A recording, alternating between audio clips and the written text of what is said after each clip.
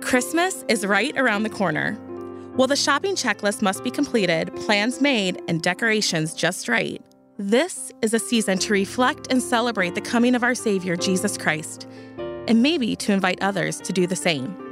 Have you ever thought about adding a journey to Bethlehem to your Christmas plans? Find out how one St. Louis church packs its pews and its property for this live interactive event. That's on this Action in Ministry. Inspiring you to be the hands. Empowering you to be the feet. Strengthening you to be the heart of Christ for others. Action. Action.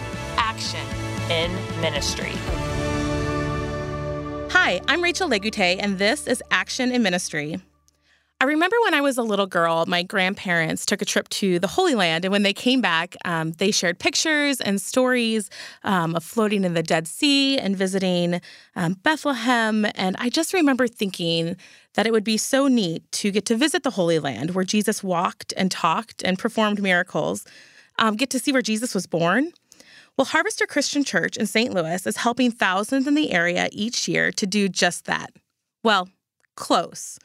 Pastor Bill Sontag, outreach pastor at Harvester Christian Church, is here to tell us how their journey to Bethlehem has become a Christmas tradition for many.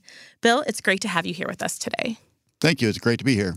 Well, I can't believe Christmas is almost here. And I love that there's all of the nostalgia and traditions that come along with Christmas. And a lot of people like to add traditions that remind them of the biblical reasons of celebrating Christmas. And Journey to Bethlehem has become a tradition for many people in the St. Louis area. Could you tell us briefly a little bit more about Journey to Bethlehem? Sure. Journey to Bethlehem is an outdoor, fully live nativity scene where we want people to come and truly experience what it would have been like for Mary and Joseph to travel all the way from Nazareth all the way to Bethlehem and all the stops in between. So in between on those stops, they're going to experience wise men, they're going to experience Roman soldiers, they're going to experience live animals, camels, donkeys, chickens, goats, anything that you can think of. And we just want people to really experience it and get the sights, sounds, and feels for what it was like to travel, the same travel that Mary and Joseph made all the way to Bethlehem. So full costumes? Full costume from the parking crew all the way through to the very end. We want everyone to be in character so that people can really get the true experience of what it was like for Mary and Joseph. Oh, man. Where do you find people to act out all of these different parts? Well, it takes a full church effort. It's one of our biggest outreach events that we do, to say the least. So we have people that are building costumes, making costumes all year long. So it takes roughly 800 people from the parking lot all the way to the very end to take part in order to pull this off.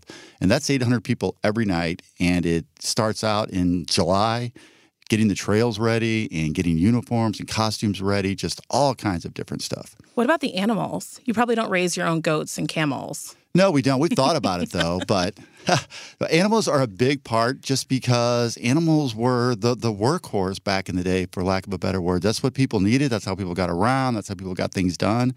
So in order to really get that feel and those smells and that just the whole feeling of what Journey to Bethlehem is, animals are a huge part of that. So we incorporate them in. You get to pet them. You get to see them. You get to get really close to them. And it's just a really fun thing to do.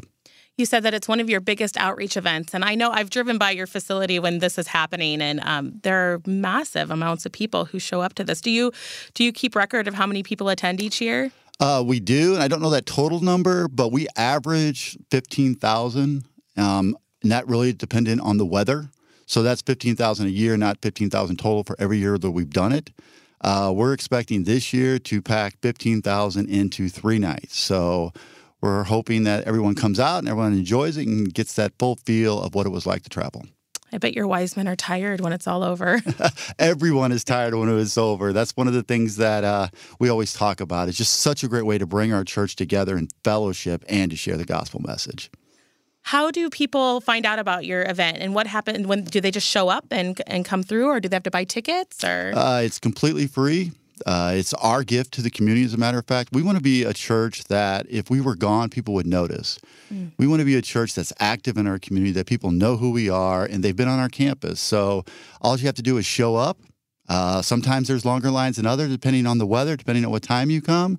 We have people that start getting in line around 4 o'clock. We'll start as soon as it gets dark, and we'll send everyone through, as many people that are in line as we can.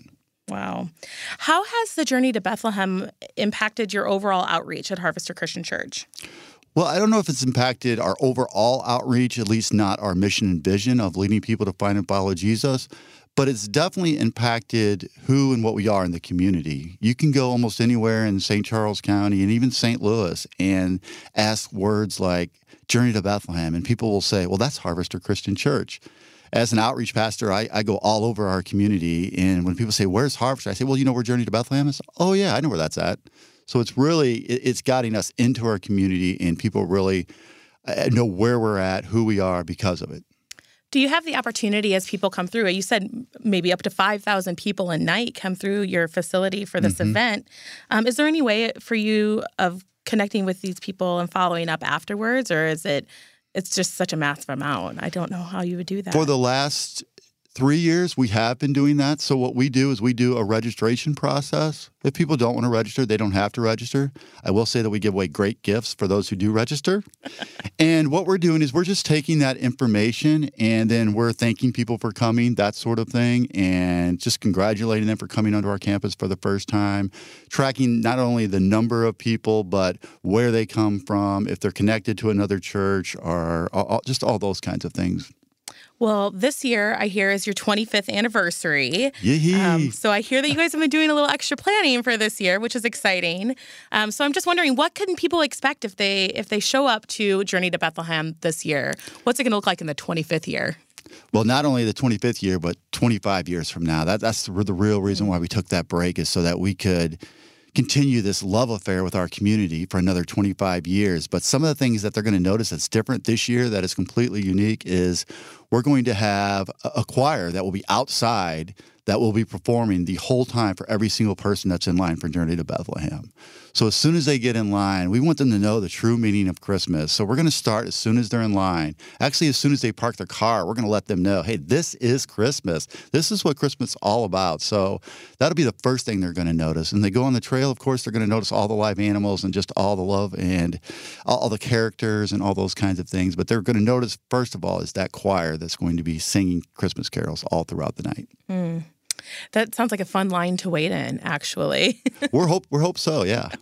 Well, putting something like this together is a huge undertaking. I can imagine that it takes intense amounts of planning. Would you say that it's been worth it? Oh, definitely. Without a doubt. It is. Not only is it a gift to our community, but it's a gift to our church. Whenever we all come together for one event, for something as big as sharing the gospel message, as explaining to people what the true meaning of Christmas is, it can't help but bring us together. It is a discipleship that is just goes beyond anything else that we do. It draws our entire church together for that single purpose of glorifying God. And there's no amount of anything else that we could do that could ever make that happen like Journey to Bethlehem does. I hear a lot of energy in your spirit when you're talking about this, oh, yeah. And I can tell that it's exciting. But I wonder if there are challenges that come along the way, and what you would say is maybe the biggest challenge of doing a ministry of like this. I would say the biggest challenge, which it sounds kind of funny, it's a good challenge to have actually, is the movement of people. We rent school buses where we are hauling people from parking spots back and forth. It is moving people from lines to basically to every single building on our campus as they go through the Journey Trail. But it is that movement of people and doing it in a way that we create relational environments, that we get to know who they are, get to know why they're here, and really get to show them who Jesus is in a meaningful way. Action in Ministry is really about giving people an idea, an inspiration to do what God calls them to do in their own communities. And I'm wondering what wisdom you might pass along to a church or an individual who has passion to do something, has maybe an idea to reach their community, but isn't sure how to put their idea into action. What advice would you give them? The first thing I would say to them is that it's okay to fail. One of the things I tell a lot of our volunteers and different people or different teams that I work with is that it's okay to scratch our elbows and to scratch our knees. That's okay. Now, of course, we don't want to break our elbows or break our knees, But it's through that learning process of those minor failures that we grow and that we learn and that we can be more effective for outreach events or any ways that people come up with as far as sharing the gospel. It's whenever we think that we have to be perfect that we tend to fail, because we know for a fact that we're not perfect. So if we go into it that mindset of it's okay that we're not perfect, but we're going to try our best each and every time we do something to do better, to honor God, that's when we become the most effective. I feel like that's a great piece of advice to carry with us when planning ministry and just throughout every day in general, that it's okay to get those little bumps and scratches along the way and learn from that. That's right. It's truly been a pleasure to have you here today, Bill. Thank you so much for telling us about the journey to Bethlehem and giving your community an opportunity to experience something so Christ-centered during Christmas. Thank you. Thank you. We really hope your story can inspire people to do something to reach their community as well. It was a pleasure being here. Thank you for having me. Our world is filled with cluttered schedules. All the time, yes, but remarkably so at Christmas time.